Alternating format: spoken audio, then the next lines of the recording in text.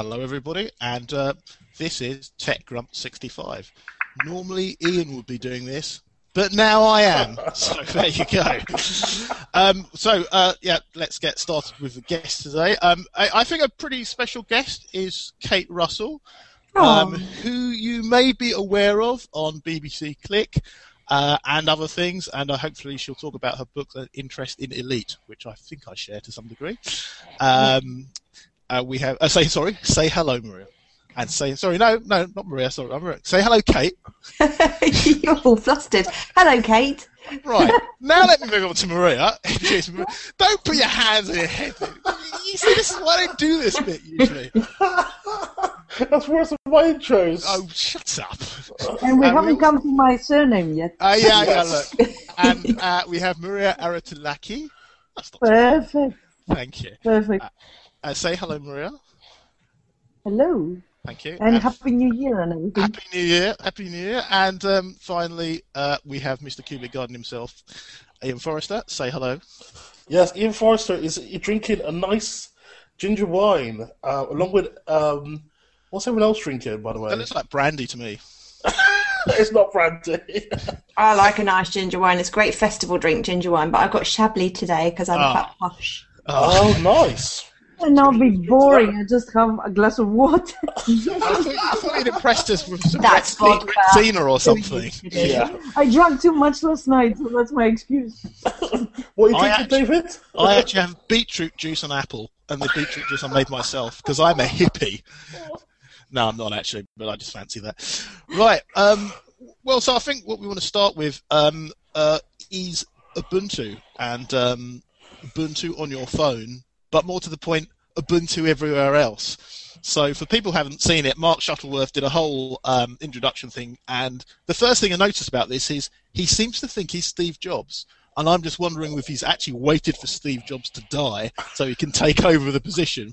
So obviously, the play was obvious that Ubuntu was already obviously Linux, and now he wants to spread this on the phone. So the real question is, do we need another phone platform in order to sort of challenge with the existing duopoly? And do you trust Ubuntu? Because obviously the other difference is this is more coming from the Linux open source world. Does this make any sense?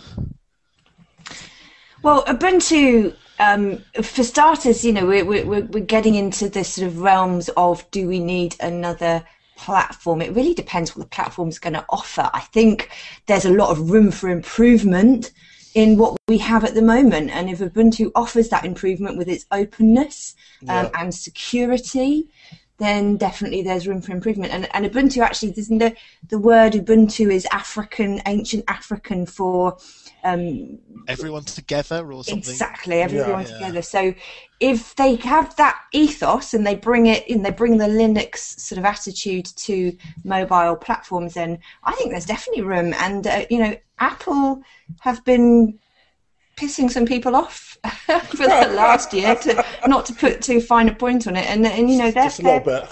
Their flame could be sort of extinguishing if they're not careful. I agree. I'm one of the few people. I don't have an Apple or a Google phone. I actually have a Palm Pre or HP Pre. You really hold on to that thing, aren't you? Because everyone insists there are no other phones, but really it hasn't broken down yet. I know the company no longer produces them, or in fact even really sort of exists, and Palm is dead. But I'm proud of my Palm Pre. Right? Okay, enough of that. Do you actually use it for making phone calls as well? I do. Yes. Wow, that's retro, man. Retro. It's true that like kids on the street, literally, if they see, they go, "Oh, is that a Palm Pre?" As if I'm holding an antique. It's quite embarrassing. Is that why you've got a camera? It does. It is almost a modern phone. Remember? Does it make an Atari tape sound when you fire it up as well? For God's sake.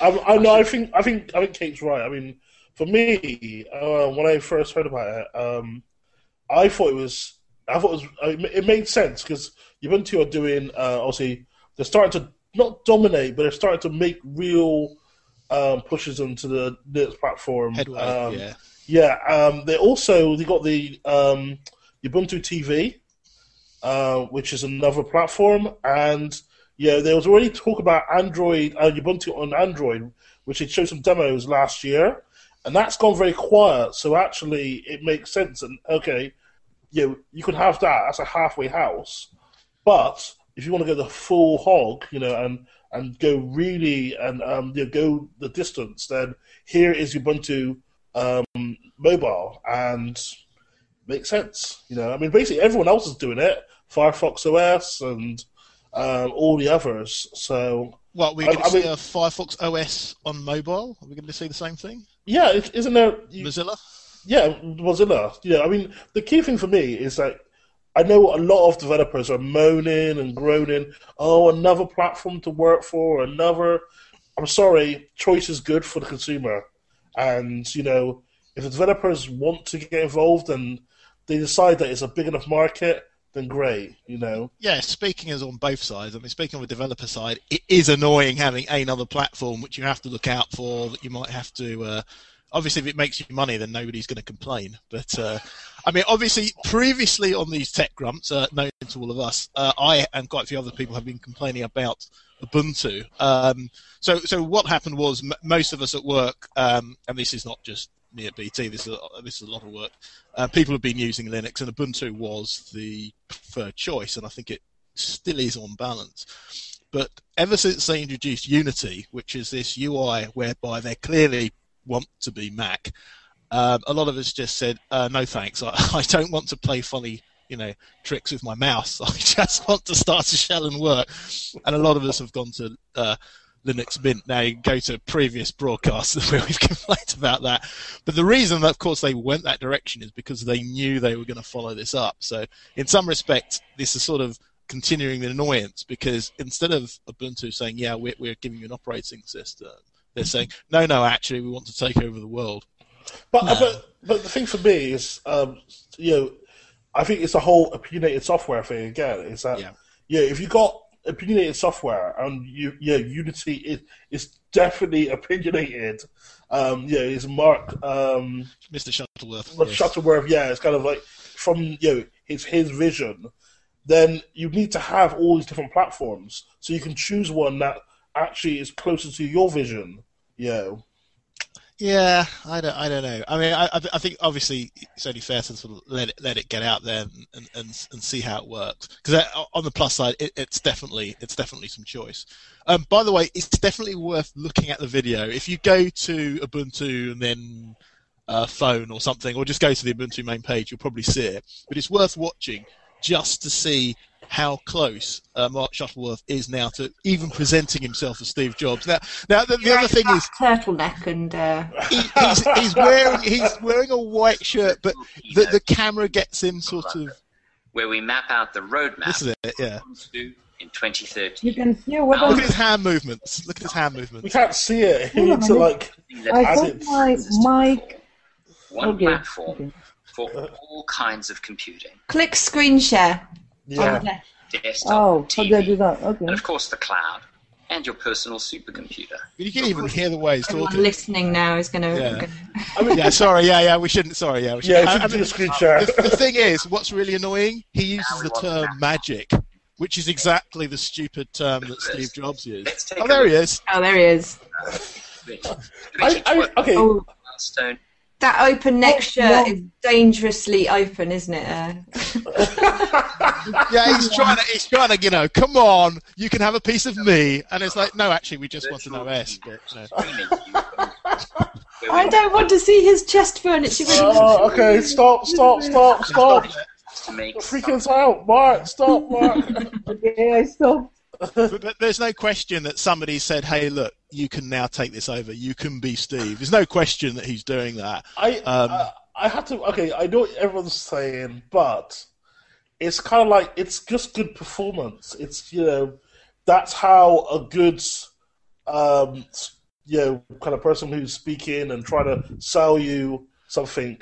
But that's it. But you've just said it. That's the problem. I don't want him to sell me anything. No, but to be fair, though, I mean, the way that the world works, unfortunately, we are in the minority in that all we require to buy something is for it to work. and work well and be fairly priced. But unfortunately, majority of the world requires to be sold to, and that's why companies like Apple can roll out update after update after update on their equipment with virtually no changes, and people will queue. They did a video with people queuing for the iPhone 5, and they handed them an iPhone 4S and said, what do you think of it? And they were like, oh yeah, it's really cool, I can't wait to get hold of it. And they came out with things like, oh, it's thinner and so forth. Exactly. So unfortunately, we live in a world where people need to be marketed to, and Ubuntu has a Linux audience who are there waiting to buy or take up, not buy even because it's open source, right? But they're waiting to take up anything that is Linux based. And if they can tap into that audience and then use clever marketing tactics to broaden their audience out to sort of your average consumer, then they could, if they deliver a good piece of kit, then I say good luck to them. And I'll even accept that black shirt open almost down to his garden. and that's the other thing. I think to some degree, you sort of said it, sort of Linux selling, and that in itself, that's a sort of, if you like, something you shouldn't hear together, because he has sort of been a bit of a pirate with respect to Linux. Anyway, he sort of got on the bandwagon of Linux, which is absolutely fine, but he's attempted to sort of take it over and steer it, which annoyed some people. I don't know if I care about that. I get what everyone's saying, right? Economical, which is actually the company, I've kind of are selling Linux, and at the end of the day, as Kate said, you've got to sell it to people, because to be fair, when I was moving to Linux, I was trying to decide which Linux version to go with, and I was going to consider Red Hat, because Red Hat, once again, had kind of sold, quite a few at a certain period of time. Sure. And now, Ubuntu is basically the de facto, like it or not. I know everyone who's like Fedora and who likes all these other ones will slate me, but you know what? If you look at the market share, I bet you that Ubuntu is doing extremely well. Oh yeah, it has record downloads. Exactly. Yeah. And sure. and at the end of the day, you've got to have someone who's leading the field. You can't have Linux geeks. The Linux geeks can't have it both ways. They go, oh, why does everybody use Windows? Oh my God, are you so dumb? Well, if you want Linux to go mainstream, I'm afraid you've got to attract the popular mainstream customers, and that's the way to do it. That's definitely where he's going. No. To end it, I'd say, good luck to him. I mean, just see how it goes. I just hope that he keeps the original vision of Canonical and Ubuntu and doesn't actually turn into another Apple, because we don't need another Apple. But perhaps we need an open, equivalent. So an open Apple. Okay, yeah. All right. I think we should move. Can I ask? Because I didn't know about this. Is this supposed to work on special then Ubuntu phones, or are you supposed to be able to install the Ubuntu operating system on, say, an Android phone? Or that's a good question. I think it's going to work on not special phones, but there'll be. I imagine it'd be like how you can get Android on HTC phones, and you could get Windows Mobile, what's it called? Windows 8 on them. It'd be a similar phone, but you'll just buy it from the shop. I should point out that Kate has just jumped towards a collection of devices. Yes. There's an HTC Android there, you've got an HTC Windows Phone 8 there, and a Nokia Windows Phone 7. Now the journalists are showing off. This is annoying. Journalists? You win. You got 3. I got 2. I give my phones to my mum and dad. So anyway, I imagine, because he's also got the Ubuntu on Android, which is, I don't know if that project is still even going. So that's a mixed message, isn't it? Because I don't understand what that means. Ubuntu on Android, is it Android? Is it Ubuntu? I mean, I think you would see it as you would see Android. In other words, you would see it pre-installed on a target phone, because the carrier has to have some input into it. Yes. So I'm sure that won't break. So you would see it on a phone.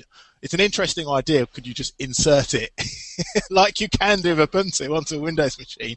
Oh, exactly.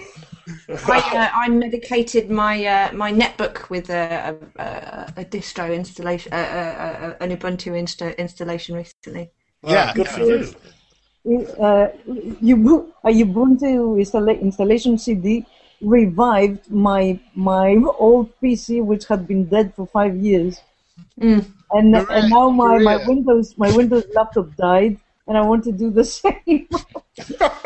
You're scaring us because you replaced your picture now with Mark Shuttleworth, and really, not helping anyone. I really fancy you with that black Every time you speak, all I can see is his chest hairs. Right, now I am definitely changing the topic because we can't do more of chest hairs. Really. Back in the annals of history, when computers were just starting out, and when they were usually called home computers, there was a game called Elite that everybody around then knew and probably played. Games developers like me sort of got in the act and sort of were impressed by this and probably got going with that as well. And as has been sort of typical, there's been a sort of a retro kickback where a lot of old developers have started to realise that they can put pretty much the same game on the new devices, because in many respects an iPhone is sort of like a Spectrum. I don't mean it literally, but it's sort of, if it works with a Spectrum, it'll definitely work on an iPhone, and obviously with the bigger devices then it's a little bit harder to support the graphics. But there has been, I mean, I'm always surprised. There's a retro magazine, and with journalists who really are interested. I mean, my colleague Shahid Ahmed was interviewed for a long time just about all the things he did, on which he did Jet Set Willy conversions, all sorts of stuff, and and they love this. And I haven't quite got my head around being treated as an antique yet, but this is the deal.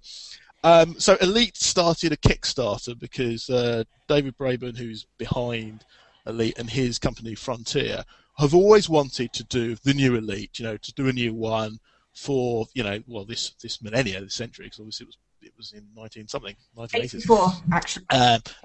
84, thank you, Kate. So he started a Kickstarter, which is obviously the new way to get things done. This avoids him having to collect to try to get money, the more traditional way. My view of a Kickstarter was it wasn't done terribly well, but they asked for a lot of money. I was wondering whether he's really done the right thing. I mean, Kate, what was your view of it as it started? You were a bit more up on it, I know. So. Yeah, definitely. I mean, I had the opportunity to interview David and managed to sort of cover off quite a lot of the points that you've just spoken about. First of all, it was 1.25 million, the goal for the Kickstarter, and when it was successful on the 4th of January at midnight, it became a record breaker. It's the highest ever target funded Kickstarter that there's been. There's been some Kickstarters that earn over that money, but they didn't set that target. So it's the highest target that's ever actually completed. Which is impressive. It's very impressive. And given that we were only at 750,000 about 3 weeks before the end of the time, it really kicked in. They ran it for 60 days.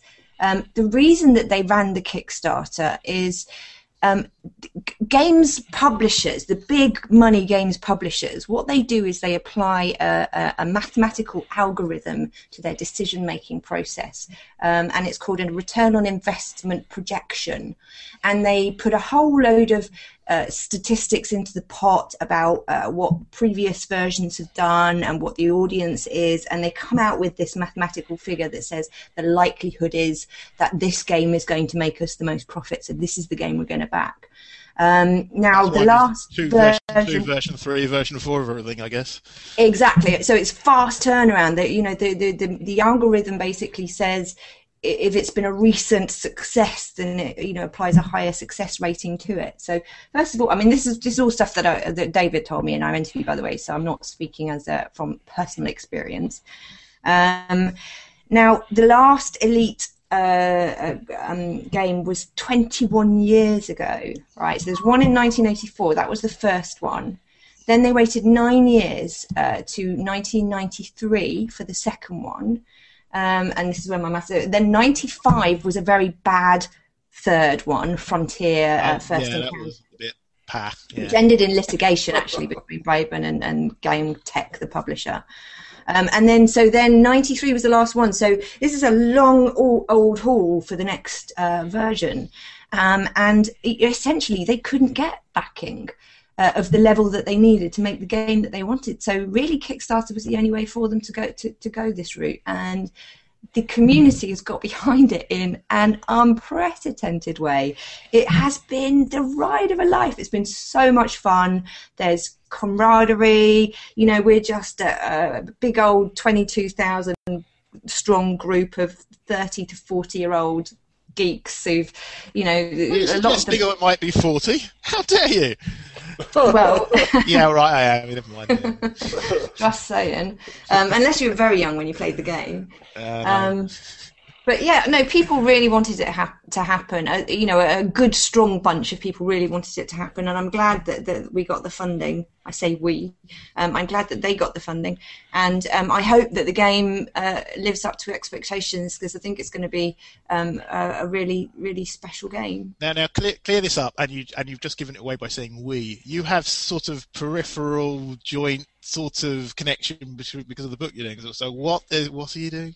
Well, so one of the options that they gave you, in the Kickstarter, for people who don't know how a Kickstarter runs, basically you set a goal and then you put pledge targets. So you have tiers. So you'll say, like, for £5 you get this, and for £10 you get this, and for £20 you get this.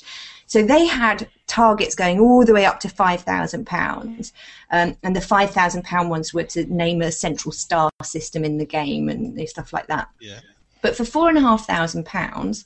You could buy the license to write one piece of fiction, royalty-free, based on the game and in the game universe. And along with that license comes the right to name a planet within the game system, a star system within the game system, a space station, and also they made a commitment that as long as it's not completely out of whack with the sort of the game storyline, they would support it within the story as well of the game. So basically they put up for auction 12 licenses to write pieces of fiction around the game, and they would support it and promote it. And people started buying these or bidding for these, and in order to pay for the £4,500 that it cost to buy this license, people were setting up their own Kickstarters and running a Kickstarter to write the book and to raise the money. So I was trying to promote the Kickstarter generally because I want it to happen. So I interviewed David and placed it a few places. And I did see that interview, by the way. It was very good.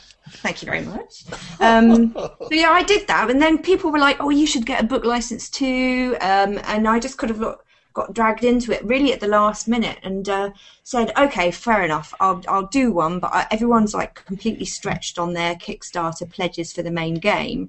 So what I'll do is I'll take a risk on people not funding mine, and I'll actually run mine for a month and a bit, so you can replenish your pay packets if you want to support my Kickstarter. Yeah. You've been started though. You've been funded, haven't you? Well, yeah, I put it live and said, right, it's running for 35 days. I put it live on, I think it was like the 29th or something. Yeah. Of December.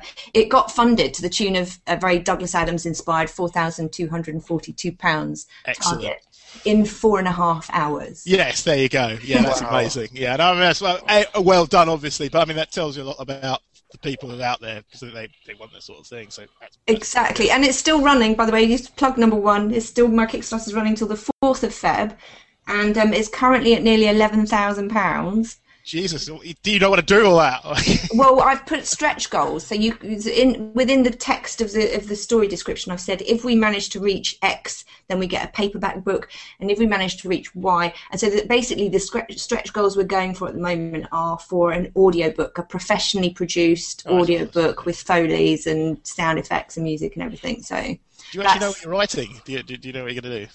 Well, I didn't when I started, but ideas are coming very, very thick and fast, actually. I've been teasing people through the campaign, with various different ideas and things that are coming up. And yeah, I've got a really strong idea, actually. It's going to be a Douglas Adams-esque comedy kind of swashbuckling pirate fantasy sci-fi adventure. It's going to be a lot of fun, hopefully. Whoa. Okay, I'm not going to ask anymore because that's already too many words. Pirates? What? So Alan. By the way, I should introduce Alan Donahue, the ironing teacher, who has joined us. I was going to say, obviously you're with the Raspberry Pi stuff, which oddly enough is also related to Mr. Braben rather differently. But does Elite mean anything to you? Well, it does, because when I was sort of 12 or 13 years old, there was this mad craze for the BBC Micro, and all my friends were playing Elite at the time.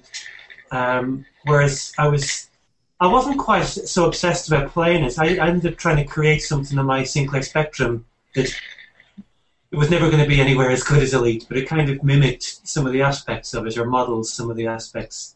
So, like a lot of people, encourage you to sort of do something similar, or absolutely, yeah.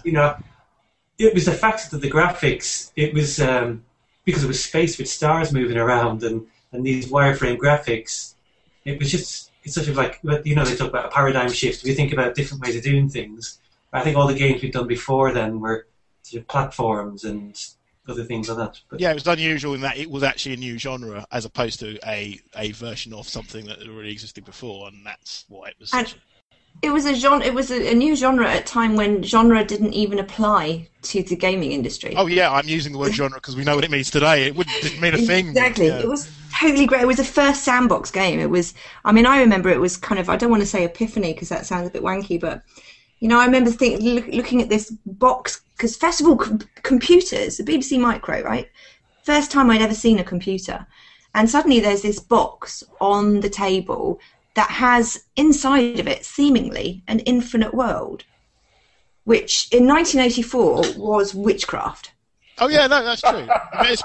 He rather amusingly and quite accurately said that you can, if it's randomised correctly, you can describe a galaxy with a large number. Because of course he just used that to randomise. And of course, a lot of people said, "You're telling me that if I change that number slightly, I come out with a slightly different galaxy." Of course, which you do, and in a way, that is exactly a sort of wonderful example of the sort of witchcraft used to sort of expand out and people realise that obviously the sheer size of the galaxy, especially in the later games, like that's just not possible. It doesn't have that memory, and so that was a very special way of generating. So that in itself is impressive. One of the things procedural generation, isn't it? Right. So a lot of games do that now. Procedural Spelunky is a good example. What they do is so you never play the same game again. So it's a difficult thing to achieve because if you've got if you want to create a sort of maze, for instance, you can't do it procedurally directly because, of course, you might have a maze you can't get out of. So you run your procedure, then you have to run another procedure to make sure that the previous one you just made is actually doable. So it's actually quite a hard. It's not simple. It's quite a hard work. I've always enjoyed trying it. It's never very easy to do, but it's a big thing, and that certainly used that to the max, and it was very impressive. One of the things you have to admire is when you look at some of the modern games that we've got. Things like Call of Duty, Modern Warfare 3, and Grand Theft Auto, they're making good use of 3D graphics and 3D stereo sound and all these kind of things. The thing that was really impressive and still is with other things, when you take something that's not very powerful, but you completely use the potential that's within that and go beyond and further. And I think that was one of the things that was just such a breakthrough at the time, but it wasn't. It was very, very limited in the scope of what you could do with that computer. Yeah, my iron's saying it wants more water. When Frontier came out in so the second iteration of Elite came out in 1995, it contained a galaxy that was billions of star systems big, and it was contained on one floppy disk. Yeah. That's the kind of the power that you're talking about with this kind of procedural. It's almost like fractally generating your game environment as you require it, sort of building just beyond your outside where you are, isn't it? Yes. Kind of. It's almost as if those days you can build an entire game about the size of memory now that people just do a load now. Yeah. It's magic. That's what it is. Yeah, it is. But now, on the other side of this, there are a couple of things. The first thing is, as I said, there's been quite a time has gone past, and now there's another game called Eve, which is actually a lot of people think is pretty much Eve an elite multiplayer in many respects. And the other thing is, we need elite now, because is it not the case that perhaps David Braben isn't even really in contact with how modern games should necessarily be? Because the fact that he did something well, X years ago doesn't imply that he's the right person to be now. And also, Kickstarter itself is very interesting because it gives people a chance to be very open-ended in how they're going to do stuff, how they're going to create it, keep you in contact and so forth. And certainly when the Elite Kickstarter started, it was quite obvious that is not something they were familiar with, and it really wasn't done very well. You can see plenty of criticisms of how they didn't have any videos or anything, and they clearly didn't quite know what they were doing. They didn't really explain why they were even bothering using Kickstarter as opposed to something else. And also there were other very similar projects, but I can't remember, is it Star Legion? Or no, so there's a very similar, not similar in that he was doing something off a previous game, and extending that. I'll remember in a minute. So again, I don't think they didn't do it very well. And I think a lot of questions about even whether it was going to make whether it was going to be funded, but actually that was not the right question, because it was funded quite cleanly in the end. So I think there is a question about not so much whether people are tired now of Kickstarter. So that's not true at all. Kickstarter's doing very well, but I think there is a bit of a warning that how you approach Kickstarter. I don't know. I mean, I do hear a lot of kind of kickback, ironically. Yes, about Kickstarter, and don't forget, because generally it's crowdfunded, and there are. I mean, I don't know if it's very easy to. Well, obviously you're doing it, Kate. So, but it was. I from what I gather, because I looked into it about a year ago. Because at the kind of height of it all, and it seemed like it was very difficult for someone from outside the US to do it. Well, there's a UK version now. It's now, they've opened up in the UK now, so there's the UK and the US, and in terms of Kickstarter, those are your options, but there are other platforms as well in other countries. Looks really good, and there's actually another one that I can't remember the top of my head, but which we were going to consider doing we're using for some BBC projects. But I got the stinger for Kickstarter. One of the things that I've learned. So I've set up my Kickstarter, and first of all, straight away, you've got to add 30% onto anything that you take in terms of pledges, because they will charge you 5% for their fees. There's about 4% fees for processing the financial transactions on top of the Kickstarter fees, and then they'll charge you VAT as well, which if you're not VAT registered, which I'm not, brings that total to about 30%. So you need to build that into the amount that you're seeking first of all. And I don't think that the other platforms are perhaps as grabby with the money as Kickstarter. No. That said, though, you have a much better chance of getting funded on a platform that's got the amount of traffic going to it. That's true. Yeah, it is its own community and everything, and all that entails. I had a lady send me a message saying, "Oh, I've got, I'm doing a book, and as well, she's an American lady. I'm doing a book, and you're doing really well, and I'm not. And can you give me any tips?" And I looked at her page, and it's like she's got a mile-long pitch of text. She's got 2 people who've bid. She's got an outrageously impossible goal that she's going for, and she's given no updates and put no comments. And the thing to remember about crowdfunding is it is a social experience. You will not just buy into it unless you create that. What's been great about the Kickstarter for Elite is it a community built around it, and people were promoting it to their friends, and were geeing each other up to up their bids, and people were going in for thousands of pounds on the main Kickstarter. Well, yeah, I mean, and this is a game in which no doubt everywhere David goes, people are saying, "Hey, look, when are you going to do another Elite?" I mean, he must have been tired as hell of people asking him that. So the audience was there.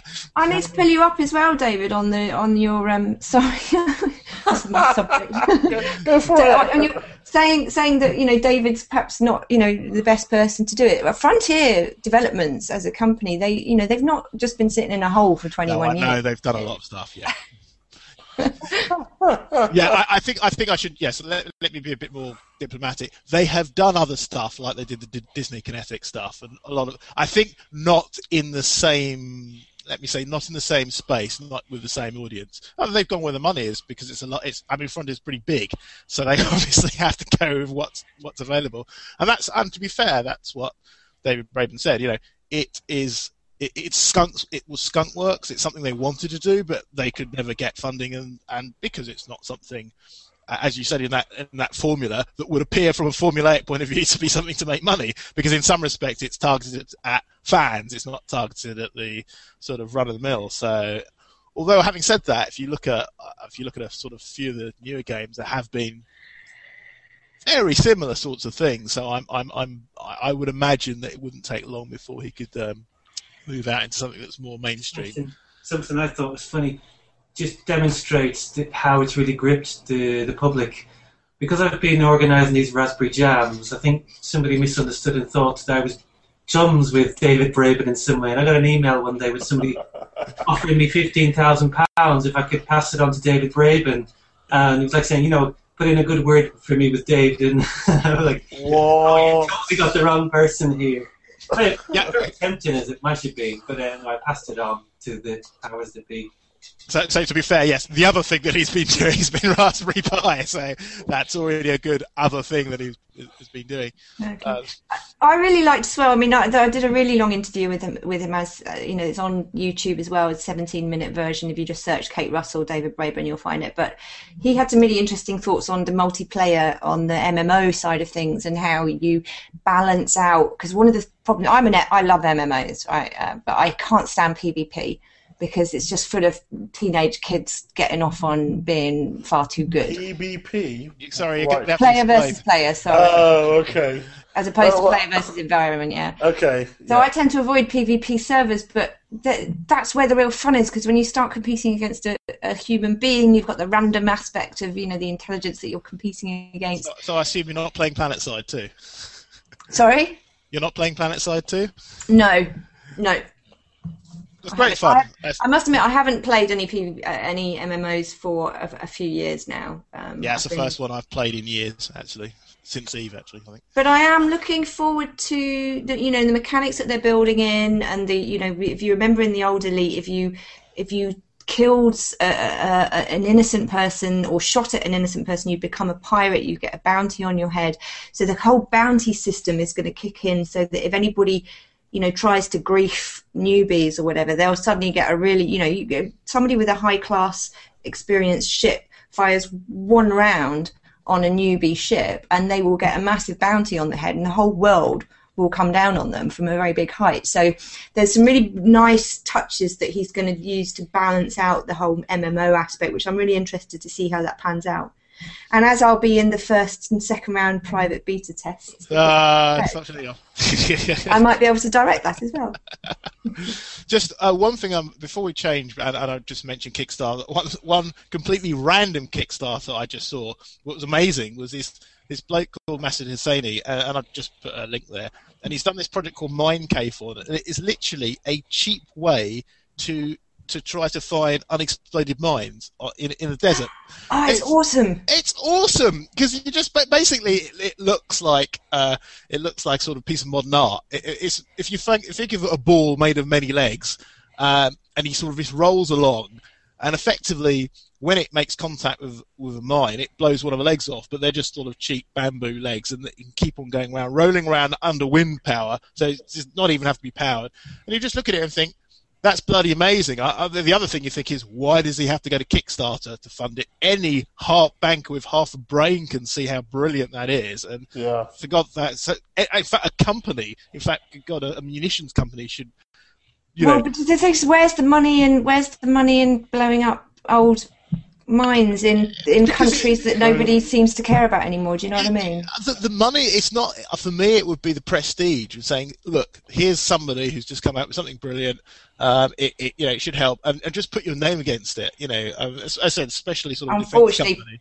People with enough money to invest in that kind of project don't work on prestige. Yeah, unfortunately, yes. Yeah, so you're almost certainly right. It's a pity, but it's such a lovely little thing. It's both, as I said, almost sort of a piece of modern art in itself, and a great idea. And if Kickstarter can help with things like that, which it clearly can, then good on Kickstarter, because that looks bloody wonderful.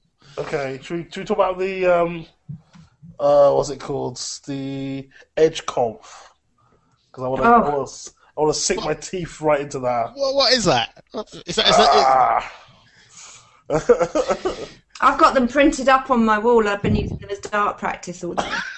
So is this yet another conference where they have managed to find no women or anybody not white? Sort of thing? I'm actually right. I gotta say, the reason why I'm also I totally get what everyone's really going off on, but one thing I gotta say, I did an event for the BBC, and I was trying to get women speakers. I really tried. I mean, I've got a massive email chain. Yeah, when I was talking to designers and marketing people, and just trying to get them to come on board, and I failed. And it did get mentioned, luckily by a friend, Besley from America.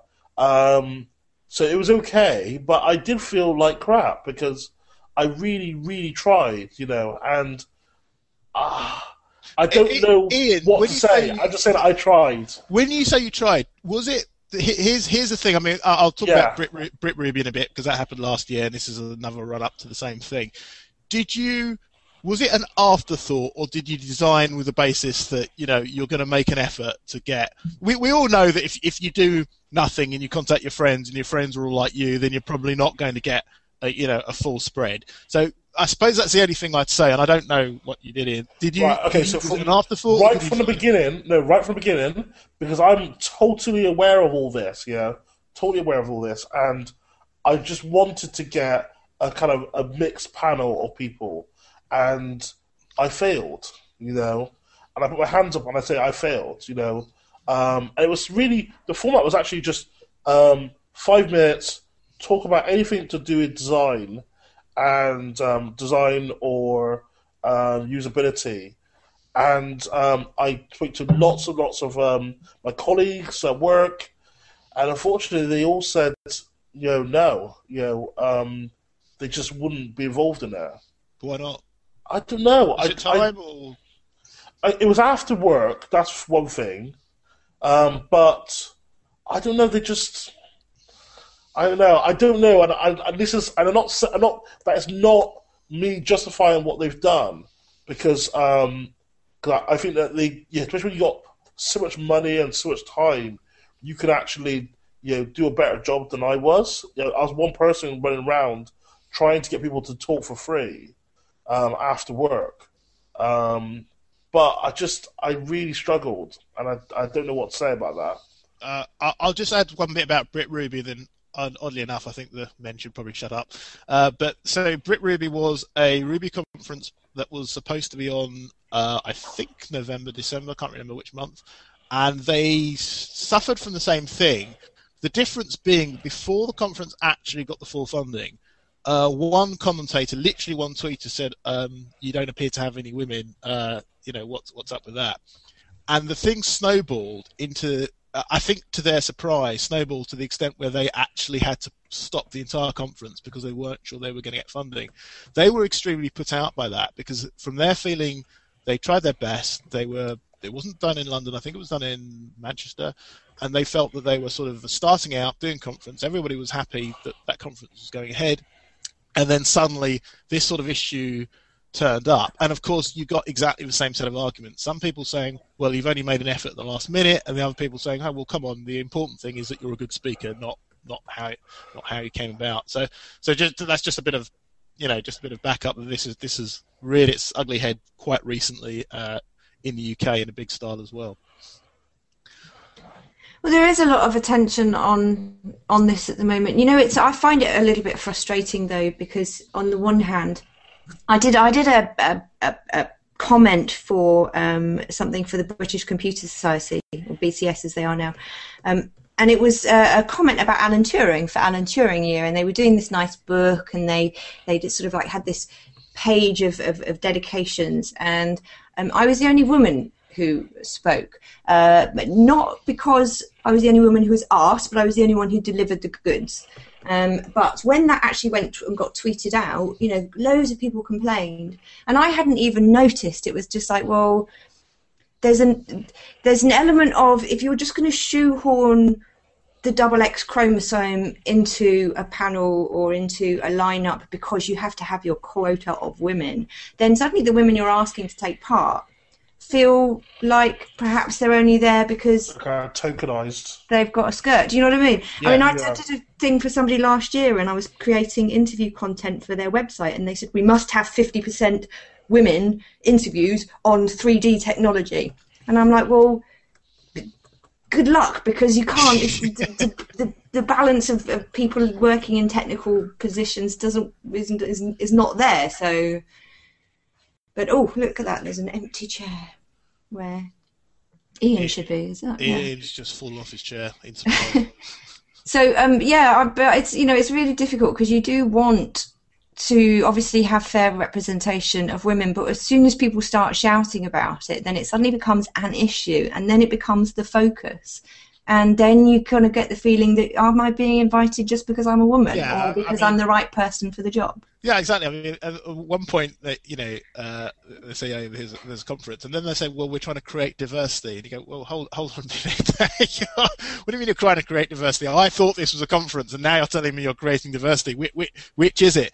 I mean, there is that basic problem. If the people you know are, say, all male or white, it's going to be moving out of your comfort zone, and you need to try to do it to spread it out. But you cannot artificially simply say, it's going to fill up a quota. To create diversity, enforce diversity, or enable diversity. Yeah, exactly. Yeah. Enforcing diversity. I mean, it's a little bit sad, but I fully accept that people who have done it as a last minute have looked at their lineup and said, oh, it's all white and all male, and then trying to do something about it are equally stupid, because obviously they should be aware of that before they begin. But it isn't going to, and it certainly won't work if you try, as you say, to add on some sort of chromosome differences to speakers. That's pretty stupid. I'm organising a conference in Manchester for about 340 people in March, and I could quite smugly say, we've got a good balance of females and male speakers and attendees, but it's about education, and there's a good balance, I would say, of male and females in education. So it's representative of that. Just as Kate was saying before, if you look at the people who work in 3D user interfaces or something like that, you're probably going to find that the profile of the people you're going to look at is skewed towards one gender. I'm just reading what Edge have said in their FAQ, which is quite amusing, because it says in the FAQ, why aren't there more women on the panels? And then in the end it says, Edge doesn't actually have any speakers in the traditional sense. So they've tried to say, hey, no, this is not our fault. We don't even have speakers. Therefore, we don't have people. Therefore, we don't have to worry about this, which is a little silly. But it is a shame when it becomes the sort of, and unfortunately it's the red rag to the bull for the press at the moment. It's something that just seems to be a headline generator and an attention achiever. So it's a little bit frustrating. As a woman who works in technology, I would rather not be thought of as a woman who works in technology. I would rather be thought of as a damn fine technology reporter, if that makes any sense. I think we'd accept that. I was going to forcibly drag Maria in because of the chromosome balance. I'm trying to think of what I could contribute, but I guess because I started off in the humanities, and then I switched to technology. And in the humanities, actually, the women are many more. I mean, the proportion of women is much larger than the proportion of men at conferences and seminars and whatever. Or maybe that was specific to linguistics and languages, in which area I was active, and then in technology, I guess there are more men, but at the same time, usually the women who are there they're always taken as seriously. And I think that's it's more important to have however many women, but they're treated as as equals, and their expertise is not being questioned, rather than have an exact, the exact same number of men and women, and maybe men resenting the women who are there, or women not even speaking at a specific panel or whatever. So yeah, I don't know. I agree. It's a question of education and maybe encouragement. I think there is this issue of self-confidence. Yes. With women. So sometimes it's not that they're not given the chance or even the invitation to participate, but maybe women have been conditioned to be worried much more than men are about public speaking, public appearances in general. So I cannot point the finger to the male chauvinist pigs or whatever, quote unquote, because I think that it is partly our problem. I mean, it's interesting. It's interesting the point you make about as well that the men being annoyed with the women being there and perhaps taking their place, because that's definitely, when you overbalance a panel, then that becomes a very big potential. We know that we're not 50-50 numbers in the tech industry. So if you've got a 50-50 numbers panel, then that opens the door for people in the audience to go, well, of course they're only there because they're women, so they're denying the real experts a spot. Yeah. And also, if it's 50-50 and half of the women don't speak anyway, then what's the point of having them on the panel? That's never been a problem for me. You might be surprised to learn. I really think that this kind of confidence issue is a big issue, because I didn't have a go at someone, but I kind of lost my rag a little bit, and I'm not really that kind of person, but I was just like, you 5 minutes, all you have to do is stand up and talk a bit about your work or something you've done, and it was really quite a loose thing, and the woman that in question was just really not confident about, and she has spoken in public about stuff, but she needed stricter. She needed to be strict. She didn't need it to be so open as I was making it, maybe. And I think now there are some differences that need to be considered, at least for some people. Because I guess if we talk to some men, they want to know in advance the audience. They want to know where it's going to go, all those kind of things, And maybe it was my own fault for not making it that strict, So I don't know. But the weird thing I was going to say is my whole thing, obviously, if you heard about other tech grumps, is it's about diversity, and it's many times when I'm on a panel and I'm not only. I should explain to everybody that Ian is, of course, a blonde, white, blue-eyed male of 24. Sorry, carry on.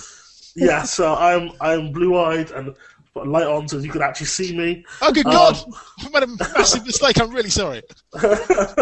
So, but yeah, it's there's many times that I'm on a panel and I'm the only person of, I guess, of color on the panel, let alone kind of male or female, and it kind of, I kind of sometimes and I'm like Kate as well. I don't really think about it, but sometimes I do kind of go, oh, hold a minute, there isn't. Everyone is from the kind of white males of a certain age.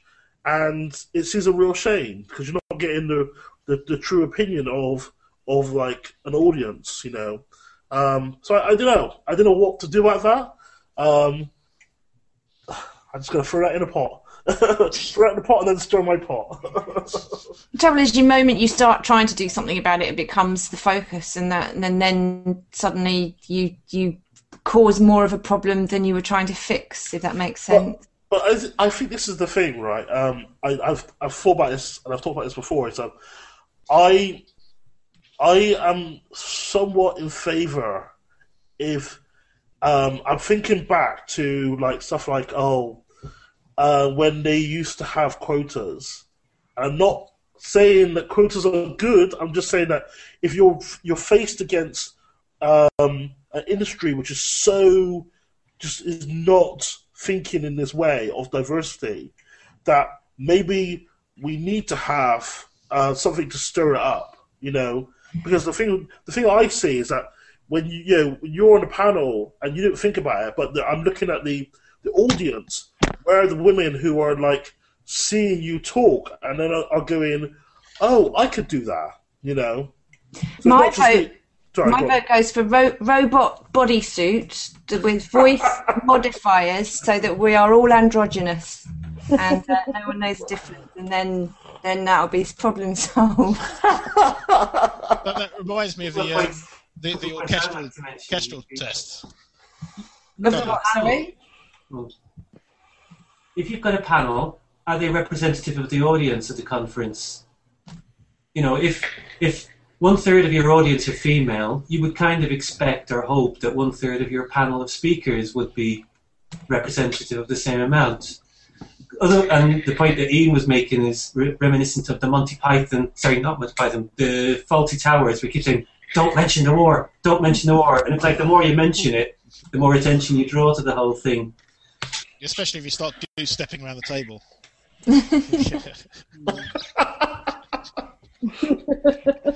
Oh, man. So we decided then, androgynous robot bodysuits. Yeah, I agree. That sounds like the next thing. Okay, I'm actually looking at our list of things. What do people want to talk about next? I quite like these car makers putting things on the Thingiverse, but I don't know who introduced that. That was quite fun. I mean, I don't know. I didn't put it on there, but I think I'm not a car person, but I am really intrigued about how, from what I can see, Ford and Toyota and are really starting to get the idea of like the fusion of the internet and the car, you know, and I think it's really interesting. You know, I don't quite know where it's going, but this is definitely a good sign, you know.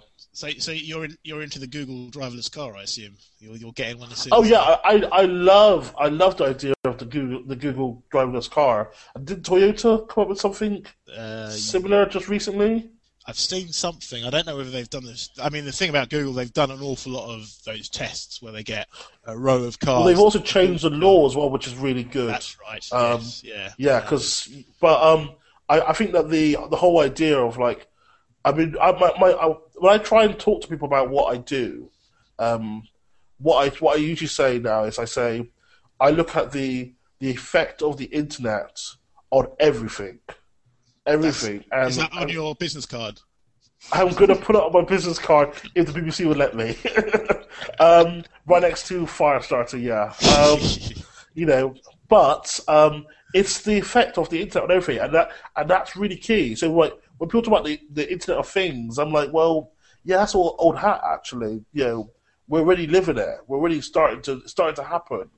And you start to see, like, some of the really old brick-and-mortar type stuff, you know, car building and stuff like that, completely change because of the Internet. I was looking at Ninja Blocks, who this is a sort of Thingiverse thing, in that, you know, you buy these things, they're internet connected, and they can be cameras or sensors or they're sort of the same sort of Arduino sense. There's something with a URL and so forth. Although oddly enough, they did represent themselves as something that they're not quite sure what they're selling. In other words, it's up to you to do something with it, but they don't know what you might want to do, which might indicate that it's a concept whose time hasn't come yet because nobody quite knows what they want to do. No, and actually, that's that actually brings up a really good point about that. I've been trying to like craft into a blog post is like for example, when the first wave of computing, you had to kind of learn how to program, but I think as the web and the internet and stuff like that are now weaved right into society, you're starting to get a new kind of craftspeople who for example, I would say designers and that kind of audience are really taking this stuff and really moving with it, and that's what I would suggest that Alan probably needs to be teaching the next generation. In my own view, and obviously I'm a designer, so I think it's great because I'm an interactive designer, so this stuff really makes sense to me. But I can imagine from a programmatic point of view, you kind of want to do stuff that just makes stuff happen, where it doesn't work that way in the real world. Actually, it was a really good rant I heard from someone who talked about how when you design stuff, you design it to go in a certain direction, not to go along a perfect path. So, anyway. We've come full circle back to the whole Ubuntu scenario, I think, in that, I just don't think people en masse understand what it means to them yet. So, I don't know what does it mean for me? Am I going to be printing my own car? Am I going to be I don't even have a car. I don't even know how that fits into my life. But wait, then you probably don't want to print one. No, but people don't know. People don't yet en masse understand this technology or what it's going to mean to them. I think so. It's a really hard sell to make it mainstream. Clues about the sort of thing, like for instance, the concept that everything has a URL. Obviously, doesn't mean everything's public. But everyone's noted everything has a Twitter account. So, for instance, the ridiculous, here's my cat's Twitter account. Now, of course, it's a joke, but in a way, that means they've got it. Everything has a digital identity.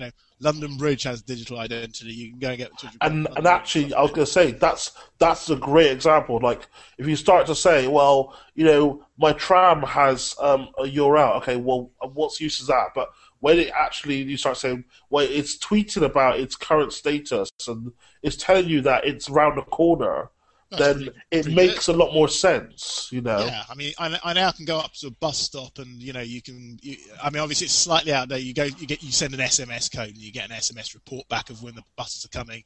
Yeah. I think you get that in most London boroughs now, and that's bloody good. And of course, what you really just want is each bus to have URL, and just one of your apps tells you, it's like a Boris Bike or something.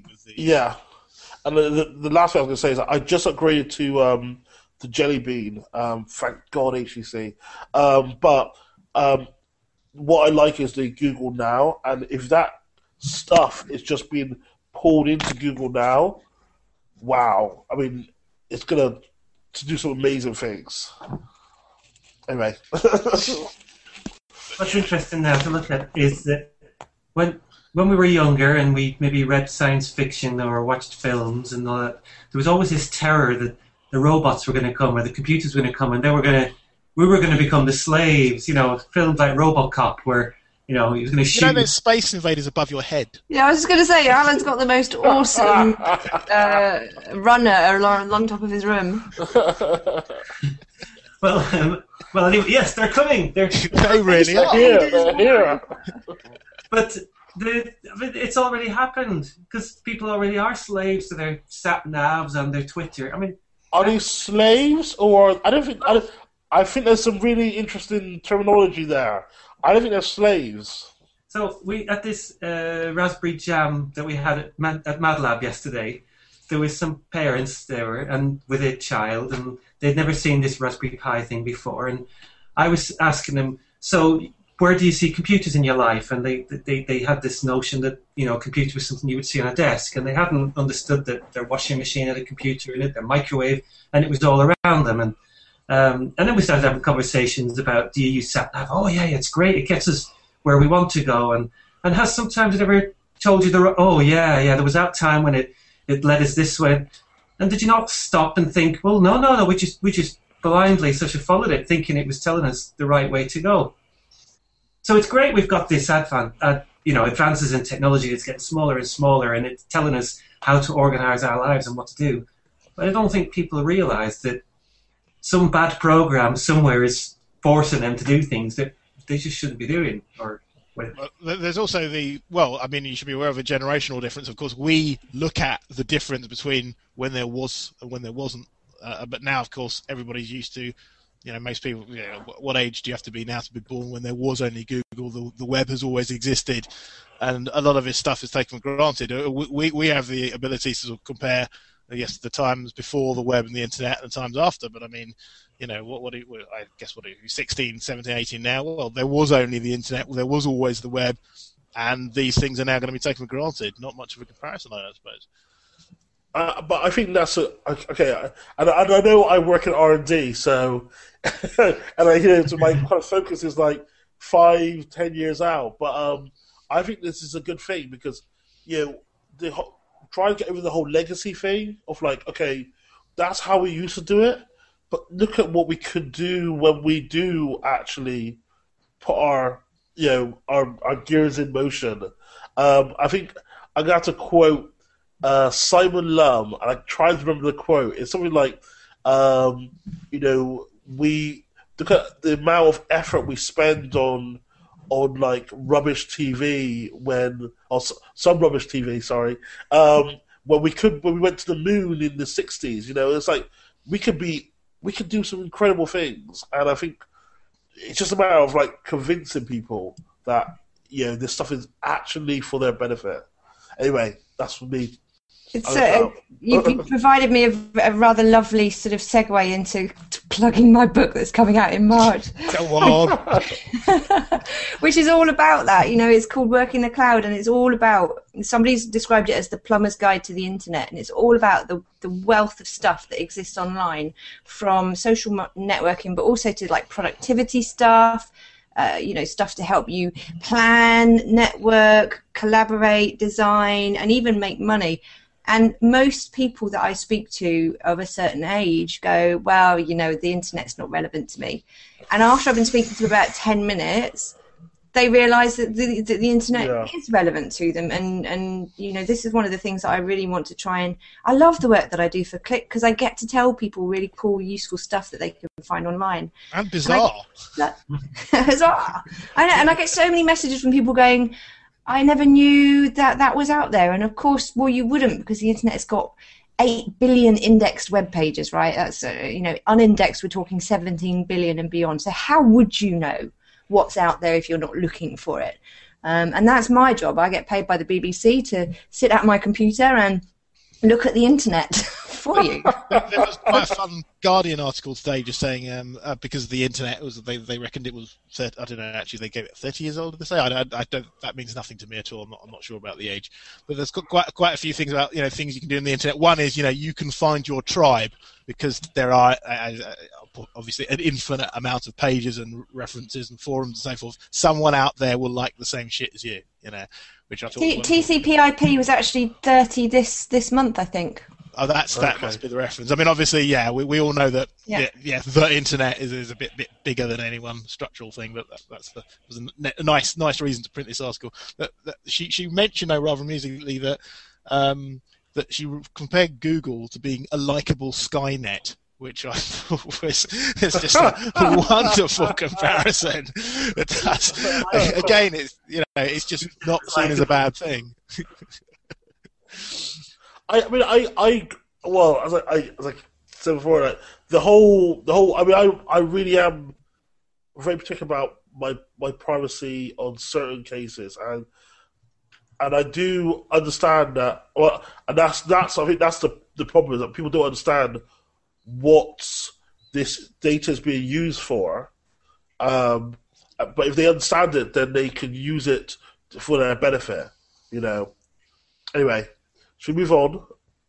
I think we've got time to do, on our notional attempt to fit in an hour.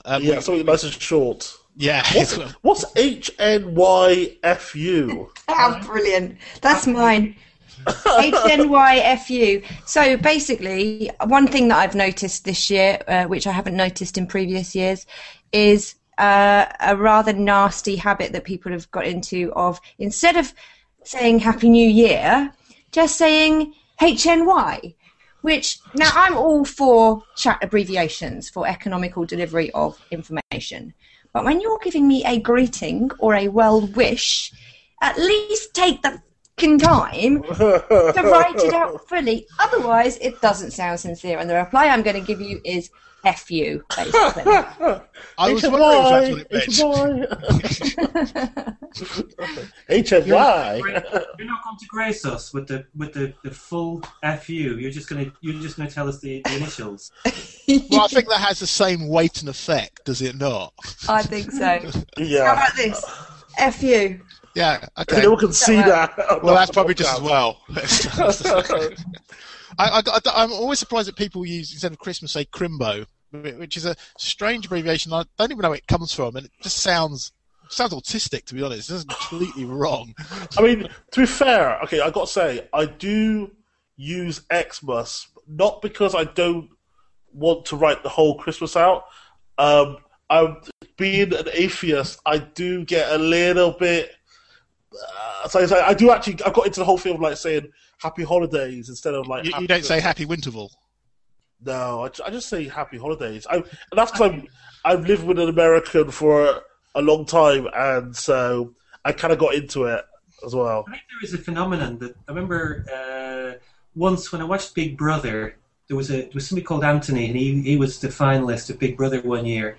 And one of these sort of psychologists that they bring in to make commentary about it said, "Watch listen to the way he talks and watch what happens." And he kept having this phrase. He'd say, he would precede everything he said was, "At the end of the day, blah blah." Oh yeah. At the end of the day.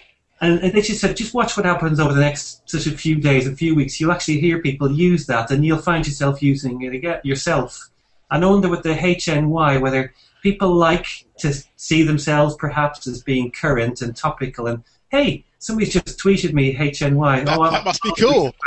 It's just lazy. It's just lazy and inconsiderate. And you're talking of pointless bloody acronyms. What KK is a shortening for OK. Right, I mean that's beyond ridiculous. How do you acronymise that is something ridiculous. with something that is the same length? As long as they don't say KKK. I know, I was going to say, after number K by accident, I'd be like, whoa, what are you doing? Now I know. WW2 takes longer to say than World War II does. Yeah. But I've got to say one thing though. I do find this is kind of like, especially in the Unix world. I just obviously moved from Windows to Unix, and like some of the kind of shortenings, I'm like, what on earth are you thinking? So I can kind of see where it comes from a little bit. BRB. I mean, that's another one I've What's seen. BRB? Oh, you... I thought it was like a command. BRB. Right back at you. It's when you actually go out socially with somebody and they say "lol." That's That's a bit embarrassing. that's Isn't bad. Although I I do love waffle sometimes. I love the story. David Cameron thought it meant lots of love. That is wonderful. My mum thought that. She sent me a text message saying, "Your grandma's not very well, lol." Okay, Mum. That's brilliant. We need to have a talk. Oh, she's trying to be current. Okay. Lull is a verb, so I bet you lulled at that. Should we wrap it up? Yeah, David, yeah. Oh, right. Okay. This has been Tech Grump 65. Hope you enjoyed it. So I'd like to everyone say goodbye. Our special guest Kate Russell, say goodbye. Goodbye. Maria has reappeared. Please say goodbye, Maria. Goodbye. Alan has stopped ironing for a second, so could he say goodbye? I'm going to go into Dave Lee Travis to TTFN. Oh no! Mr. Ian Cubic Garden, Forrester, please say good night, goodbye. Good night and sweet dreams, and I'll see you in the future. And I have nothing else to add other than David Eastman saying good night and goodbye.